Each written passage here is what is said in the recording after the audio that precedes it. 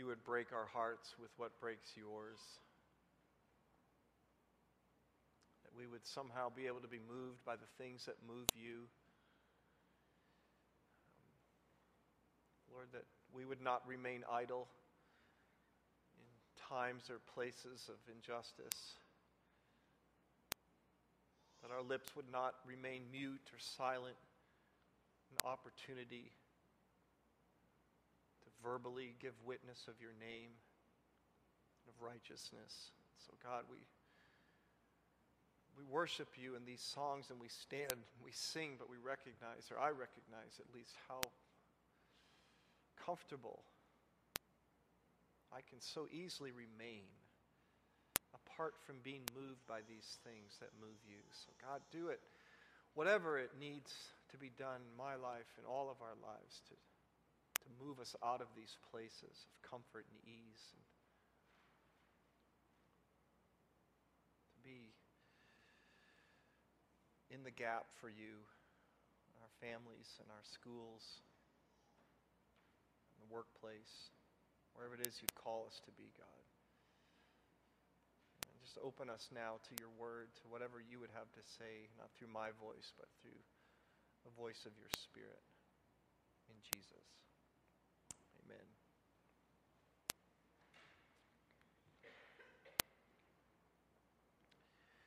If you have a copy of the Scriptures this morning, the Bible, I'd like to have you turn with me to 1 Peter chapter 3. We're about finished with our series. We'll be starting Advent in a couple of weeks. And it's always a choice time of the ministry of the Word of God as we approach our holiday season. And so be in prayer for that, would you? Just that God would be powerful in these times, kind of annually, that we can represent the compelling message of Jesus Christ. And so just thank you for being here. Thank you for your faithfulness. Thank you for your prayerfulness on behalf of the gospel. And someone said, and I thought it was pretty compelling, that we live in a culture where we worship our work, we work at our play, and we play at our worship. I thought that was pretty good to kind of describe our experience. The Apostle Peter, after spending a great bit of time in his letter to these believers, begins to warm to his point. He understands that because of where they are and who they are and what they have signed up for in their allegiance to Jesus Christ, that they are in a difficult place. In other words, their faith in Jesus Christ has cost them dearly. They are not concerned with matters related to convenience or comfort or reputation or social position. They're not thinking about where they're going to spend their holiday vacations. Such things that are of such enormous importance, it seems, in our culture. No, they're trying to survive. They're wondering what life's going to look like without their property, or how they're going to care for their children in the dead of winter when they don't have the cover of heat because they've been removed from their homes. They have actually, because of their faith, because of their alliance with the cross and with the person of Jesus Christ, they have been separated from those things. And Paul's writing to them, or Peter is writing to them, and he's trying to encourage them, and he's trying to equip them, and he's trying to urge them to stand firm in the midst of all of that. And it's a tall order. But here, almost strangely, he turns their attention away from the flames, away from the fight, away from all of this, and he wants to talk to them about worship. He wants to talk to them about their heart and where they really are and what they're investing in and who they are as a follower of Jesus Christ. And he's challenging them to go deep, because it's only going to get worse. And what makes the difference?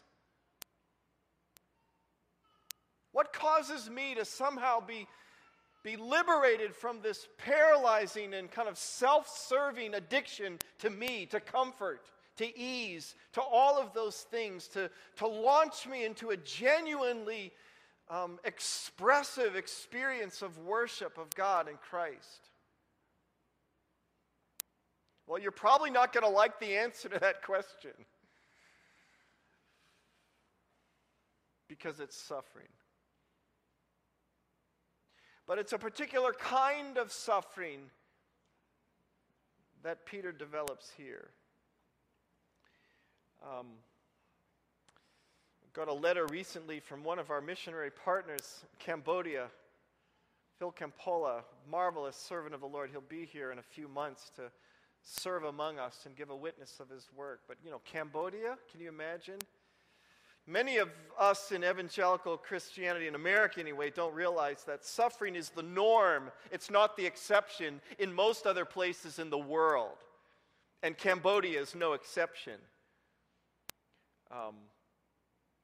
Missionaries first entered the Cambodian field in Cambodia in the early 1920s, a time when America was coming unglued socially and economically. I mean, these were the roaring 20s, and nothing was roaring in Cambodia at that time, when a few evangelical missionaries armed with the passion for the gospel made their way to this broken land of Cambodia. And 45 years later, only 45 years later, they were expelled. And by that time, the fruits of their ministry, the fruits of their proclamation and their kind of teaching of the gospel had kind of brought along about 600 believers in the entire country of Cambodia. 600. 1965. But at that time, in 1965, and for the next decade until about the end of 1974 or 75, a civil war emerged and ravaged Cambodia. But it was during that time of and great peril for these Christians, that the church grew from about 100 believers to, are you ready for this? Over 100,000 Christians during a time of civil war. Clear indication of the power of the gospel, especially in times of hardship.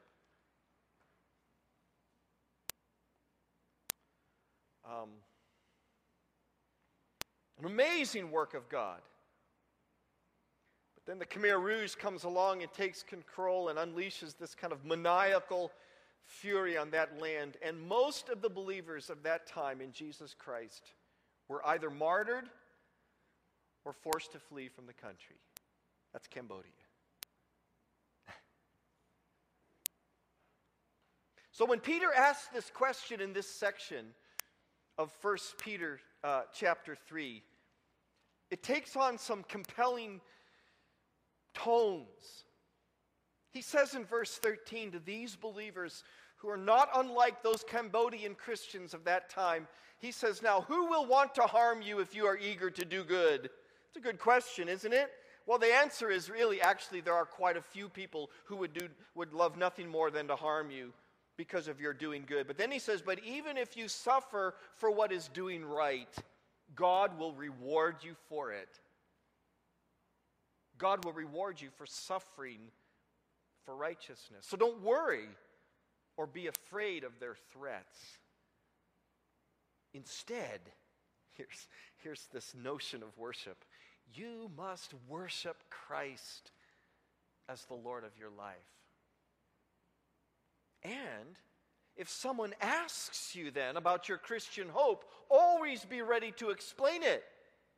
But do this in a gentle and respectful way. Keep your conscience clear. Then if people speak against you, they will be ashamed when they see what a good life you live because you belong to Christ. Remember, it is better to suffer for doing good, if that is what God wants, than to suffer for doing wrong. Now, this is an interesting kind of insertion into these believers' experience as Peter says, listen, I understand what you're going through. I know you're under fire, you're under duress, you're feeling the press of persecution, the pain and the burden of being marginalized because of your faith in Jesus Christ. And what Peter is saying to them, listen, here's what I want you to focus on. I want you to focus on your life as an offering of worship to God. And as a result, because of this persecution, when you are asked, and by the way, you will be asked, you can actually explain to them the hope that is in you because of Jesus Christ. Now, as I listened to that, as I kind of read that again, I kind of thought, well, how does that work? I mean, most Christians today in this culture are pretty good at, when we're asked to explain what we believe. I mean, we can do that in pretty short order and in fairly convincing terms. You want to go to doctrine, you want to go to why it is we believe this is what we believe. This is who we are. We believe in the Bible, and we believe in grace, and we don't believe in this, and we believe in that. And Christians in our culture, we can wax eloquent and be pretty effective on explaining what we believe. But this does not seem to be the concern of Peter in these moments of great crisis for these Christians. What difference does it make, for instance, when you're pressed, when you're against the flames, when someone has laid hold of you and brought you in chains before a judge, before counsel? What difference does it make? How is it going to impact somebody else's life if you're somehow able to tell them what you believe? That's not what Peter says. Peter does not say to these believers in these moments, when the heat is on, when the flames of persecution are outside your door, be ready to give a defense for what you believe. That's not what he said. Peter says, listen, I want you to be ready to give a defense for why you believe in the midst of all this peril. That's the hope that you have in Christ Jesus. Now that has the potential of transforming someone who's looking in from the outside. Tell me what you believe in a moment when you're about to give up your very life for the cause of Christ. Tell me why. Explain, describe for them the hope that is in you in Christ Jesus. Now again, so much of this sounds foreign to us because this is not our experience. We have very little opportunity in our culture, in our experience as Christians, at least in this country, to stand against the fray. But I have this sense, and I have this growing and mounting feeling that those opportunities are going to increase. And there may come a day when to stand for Christ in the United States of America, could cost you your freedom, could cost you your home and your possessions, your reputation. It might cost you your job or your career. It might cost you your physical well-being. What does it mean to be ready to make a case for your hope? What does this readiness consist of? How are we to kind of get ready and stay ready? One of the places I'd like us to go, in addition to 1 Peter, is to Luke chapter 21. So kind of hold your finger in 1 Peter and go over to Luke's Gospel, Luke chapter 21. These are the words of Jesus as he's, in similar fashion, trying to prepare his disciples for what's ahead for them.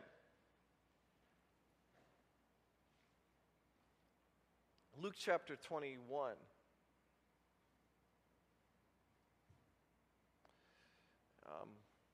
Verse 5, Luke 21, some of his disciples began talking about the majestic stonework of the temple and the memorial decorations on the walls. I like that. They were enamored by the temple. They loved the beautiful surroundings of their experience.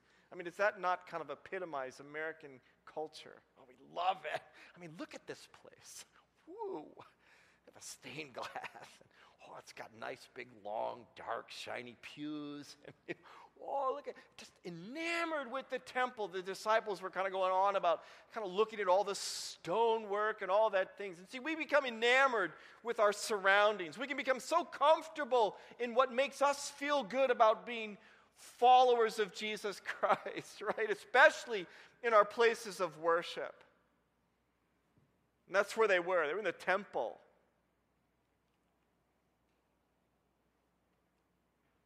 But Jesus said, this time is coming when all these things will be completely demolished. Not one stone will be left on top of another. Can you imagine your Christian experience somehow? Just imagine, would it be comfortable to be a follower of Jesus Christ, you and your family, if this place just literally crumbled down around us? Where would you go? If there were no place to bring your family to worship? Just stones, just rubble.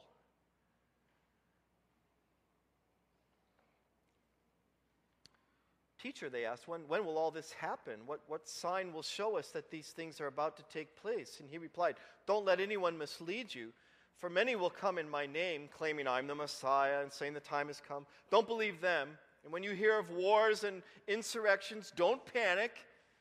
Yes, these things must take place first, but the end won't follow immediately. Those are all rumblings. Those are all pointers towards what I'm referring to. But don't get too agitated about those things. And then he added, nation will go to war against nation and kingdom against kingdom. We're certainly experiencing much of that in our world today. There will be great earthquakes, and there will be famines and plagues in many lands.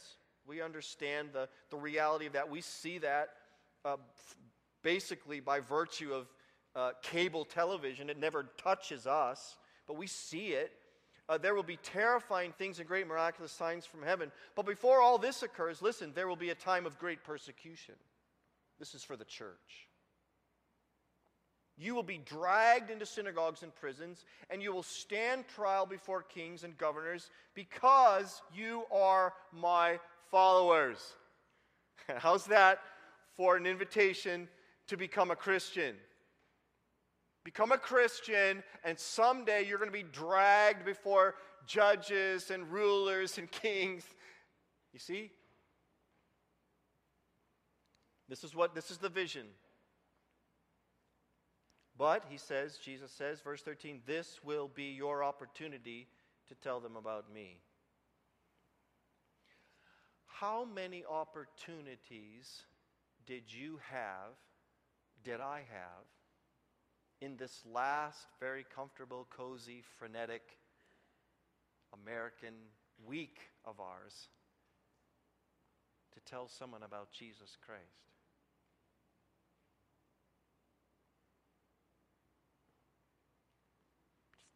Let that sink in.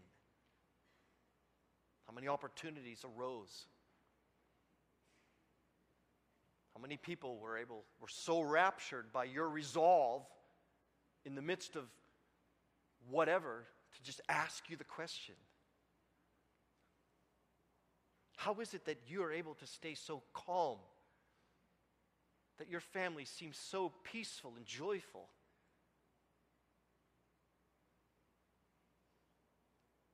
Well, I wonder if what was to befall these believers to whom Peter wrote may soon befall us. Or if that's what it's going to take to deliver us from an addiction to comfort, to a place where we are able and willing and compellingly motivated to give a defense for the hope that is in us in Christ Jesus. This is the question. Now, Peter does make a relationship between the press and the duress of persecution and the hope-filled defense of our faith. And this is what he says back in 1 Peter chapter 3. Instead, verse 15, you must worship Christ as Lord of your life. And if someone asks about your Christian hope, always be ready to explain it. Peter says the antidote to such things, the way to ready yourself for those opportunities, is to focus on your own life of worship before Christ, before the Lord. Not necessarily what you believe, but why you believe it. And then you can be ready to explain it, but to do this in a gentle and respectful way. Isaiah said the same thing to God's people. I think Peter probably drew this from the words of Isaiah when he spoke to God's people, and he said, the Lord spoke this to me. This is from Isaiah chapter 8. With his strong hand upon me, and he warned me not to walk in the way of this people, saying, do not call conspiracy all that this people call conspiracy, and don't be afraid of what they fear, nor be in dread, but rather reverence the Lord of hosts. Let him be your fear, and let him be your dread. Now, the number one reason that people give over and over and over and over again, we hear it all the time as to why they just aren't prepared and ready and able to give a defense for their faith or share their faith in Jesus Christ. You know what the number one reason is? Fear. I'm afraid. I'm afraid. I'm just afraid. I'm afraid of rejection. I'm afraid it might hurt their feelings. I might step on their toes. I'm afraid it might put me in a bad place. I don't want to offend. I'm afraid. I'm afraid I'm not going to know what to say. I'm going to get a little too far down the road. I'm going to get way over my head. Fear keeps us from giving a defense for what we believe and why we believe it. But I think there's something else.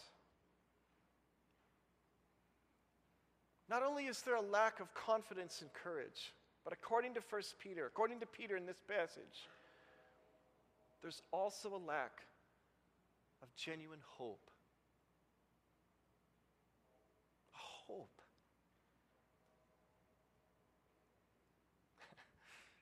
Are you hopeful about the future? Are you hopeful about tomorrow? Are you hopeful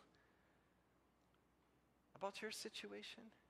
See, that's what raptures people away from the comfort of their experience. That's what makes a difference. The hope that is in you. Here's what Peter's saying. He said, listen, the flames are coming. They're only going to get hotter. They're only going to intensify. And I think, by the way, that that's a message for the church today. That's a message for me. That's a message for you. That's a message for your families. That's a message for this ministry. This is coming. Jesus said, they will hate you. No, correction. They do hate you. They hate you because of me. You live your life in allegiance with me. You follow after me, and they will revile you. They will persecute you. They will not promote you. They will promote someone else above you. You will get a lower salary. You will lose friends. You will lose relationships. Your reputation is threatened. If you really follow after me,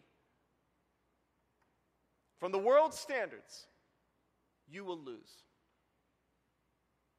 You will lose. It will cost you. And in this context, Peter says, it's going to cost you your freedom. They will actually put you in chains. They will drag you into prison. They will drag you into jails. They will drag you into to courts. And you will stand before kings and you will stand before judges because of your faith. And that's why he says, be ready. Not to tell them what you believe, it won't matter. Tell them why.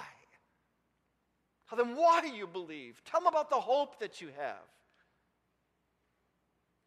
And the question is, how do we get to hope? How is that what wells up in me when I'm presented with an opportunity? When people ask me about who I am and my Christian faith. Well, pardon this paraphrase, but I think Peter is saying you need to hope up. You need to hope up. You need to hope up in your faith in Jesus Christ.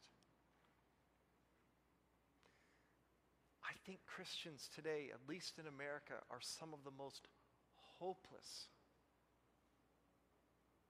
people on the planet. Why? Because we have everything we need. We're so comfortable. Everything's at our fingertips. We're not really afraid of anything. It doesn't cost me to follow Christ.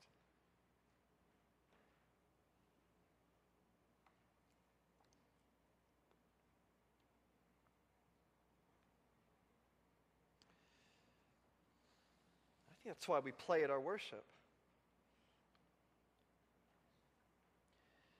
Now, he gives us a clue. Turns a little light on a dark path. It kind of lights our way, how we can find this. It kind of goes into this theological kind of section here, starting in verse 18. Peter said, listen, Christ suffered for our sins once for all time. He never sinned, but he died for sinners to bring you safely home to God. That's the object of hope, your salvation. He puts that out there as the vision. This is the source of your hope, what Christ has done. So first of all, he said, listen, Christ suffered.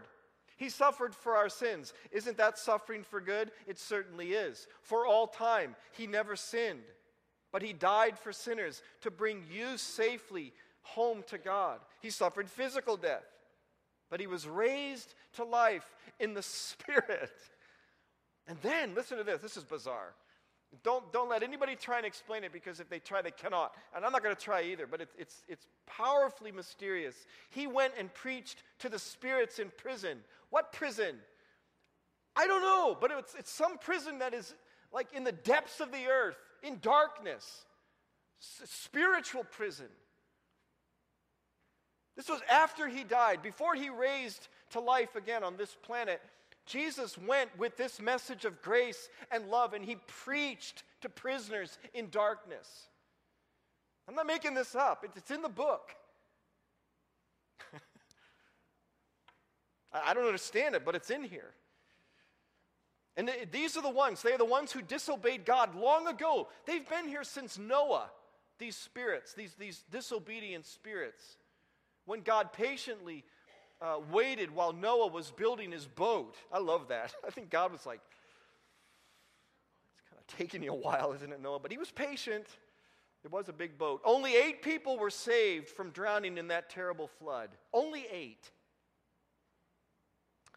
And that water is a picture of baptism, which now saves you, not by removing dirt from your body, but as a response to God from a clean conscience. Okay, now we're getting somewhere. How does it feel? Listen, how does it feel to wake up in the morning having spent time with the Lord in prayer and having confessed your sin and received his mercy and grace? Let me ask you, believer, how does it feel to have a clean conscience? Oh, that feels good. Now I got some hope that's starting to build up in me. How does it feel to know that you don't have to pay a penalty for your sin because it's already been paid by Jesus Christ once for all? How does that feel? How does that feel, believer, to know that you don't have to bear the burden of your salvation? Not today, not tomorrow, not the next day, not in eternity. You don't have to bear that burden because Jesus Christ died for you once for all. He finished the work. Now, how does that make you feel? Now, that's starting to connect to my soul. That's my salvation. Now this hope is starting to build up within me, you see. I've got a clear conscience. I'm not perfect, but authentic before God, that my sins have been washed away by the blood of Jesus Christ. I think I want to sing.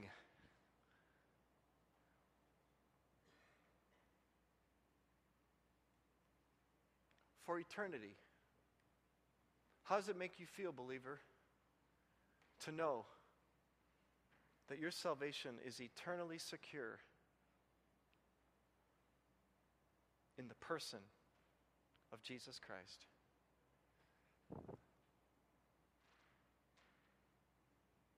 The Bible says there is therefore now no condemnation for those who are in Christ Jesus.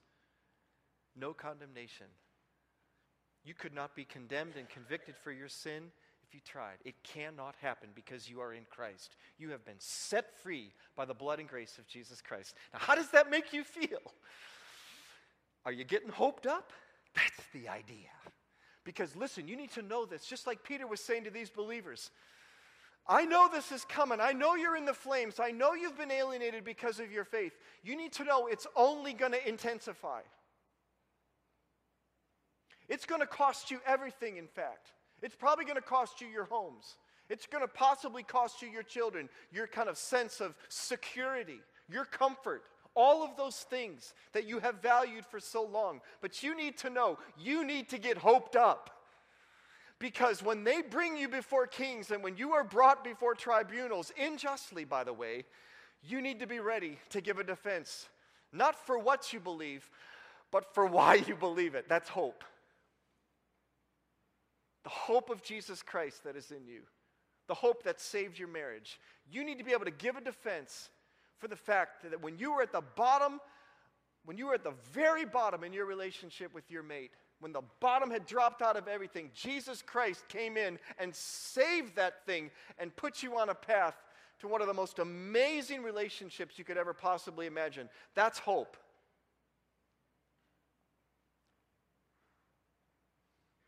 That's hope. That's what's going to make a difference. It's not going to matter to them that you can kind of give the 5 points of Calvinism or that you can somehow deliver unto them the 5 tenets of the Baptist faith. It won't matter. That won't matter when the flames are getting hotter and hotter and you have lost everything because of your allegiance to Christ. What's going to matter is the hope that you have that there's life beyond the grave. That's what's going to connect.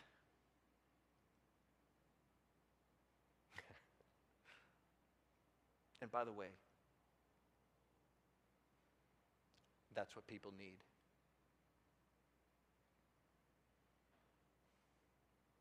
You know what your friends need in school? They need a living hope that is in you because of Jesus Christ. That's what they need. Someone who's broken because of an addiction. Or maybe they're so confused because of their confusion over their sexual identity and all of these other things. Man, they don't need a sermon. They don't need a book on tape. They certainly don't need another counseling session. You know what they need? They need the hope of Jesus Christ that is in you. That's what they need. That's what they need.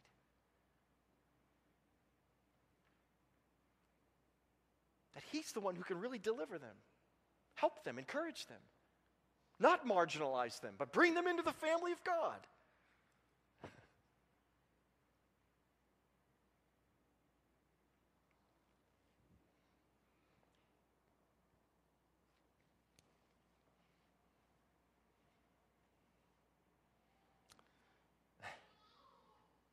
Frank Drown.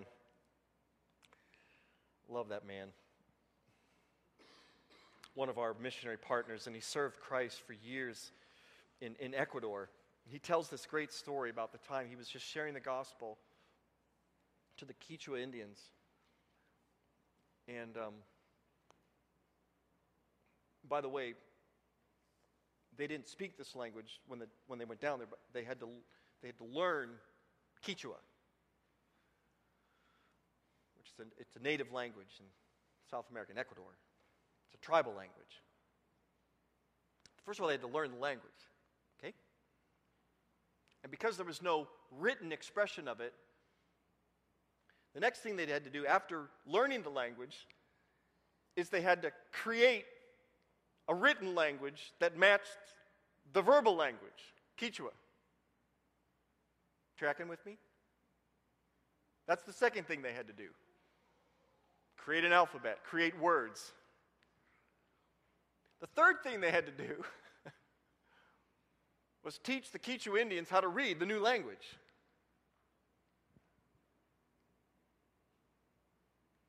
All the while translating the New Testament from its original language through English, because that was their orientation, into Quechua. So that in this moment, Frank Drown could preach in Quechua while they followed along in their Quechua New Testament. Got that? This doesn't happen in a semester. 30 years. So he's talking to this group of elders in this village. Not Christian elders, just elders of this village, leaders. And they're people. They'd never heard really about any of these things, but they were starting to make their way into the narratives of Christianity. And there they were, Frank was telling me. And Frank says he gets to the story of Jesus, and it comes to this climax, and he was telling me about how the chief of this village, listening to how Christ was cruelly crucified and died this kind of substitutionary death. Frank said, so out of character for this man, he stands up off of where he was sitting. He could restrain himself no longer, and he jumps to his feet and he cried, "Stop, Papa Frank." That's what he called him in Quechua, Papa Frank. "Stop, Papa Frank. Take him down from the cross. I belong there, not him."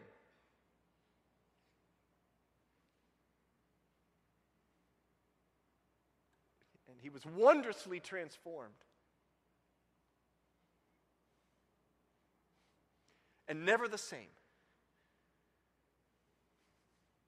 He was hoped up.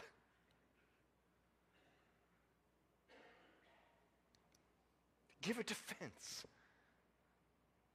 As you meditate on and consider the scene of the Son of God hanging on the cross in agony with blood flowing from his wounds, can we say from our hearts anew, afresh, I belong there, not him. Take him down, put me there. But then go one step further and say, I'm not there because he died, he finished it, he paid the price, and as a result, I have been crucified with Christ, and it is I who no longer live, but Christ who lives in me, and I'm hoped up, and they can drag me before any tribunal, just or unjust, because of my allegiance to Jesus Christ, and bring their worst, and I will be ready by the grace of God to give a defense for the hope that is in me in Christ Jesus. That's the vision. That's the vision. No matter what. We do that by committing our lives to meditating on the powerful principles and promises of the Word of God. Let them fill your mind and heart. Let them challenge and refresh and rapture you anew. This wondrous gift of salvation in prayer as we come before the Lord sacrificially and wrestling before Him in prayer. And as a result, God does a work in me. I'm hoped up, you see. It transforms me. It readies me for those moments when someone asks, hey man, there's something different. What is it? Oh, well, this thing about substitutionary atonement, and predestinationism and blah, blah, blah, blah. What? No, you need to know how Jesus Christ changed my life. I don't understand it all, but He did. It's powerful because it's real. He meets me. You need to know He meets me. He's given me a promise of His peace and His presence, no matter what. He saved my marriage. He saved my family. It's on and on. The witness goes because I'm hoped up. You see, that's what's going to connect. That's what's going to make a difference.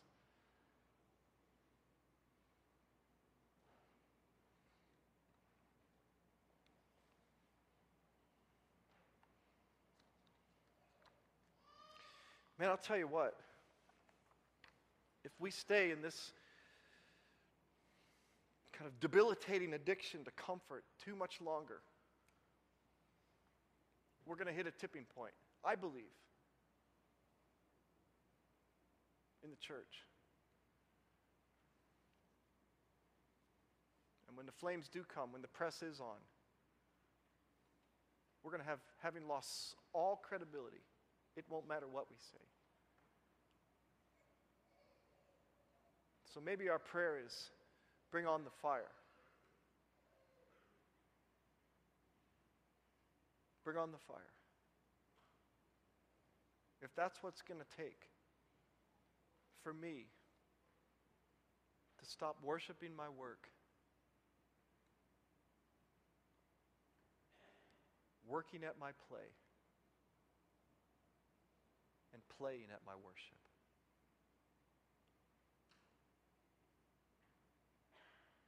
Because there's so much at stake.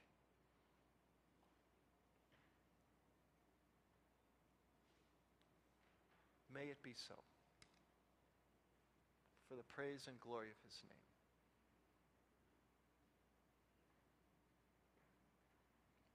My urging for all of you, church, is to hope up and be ready.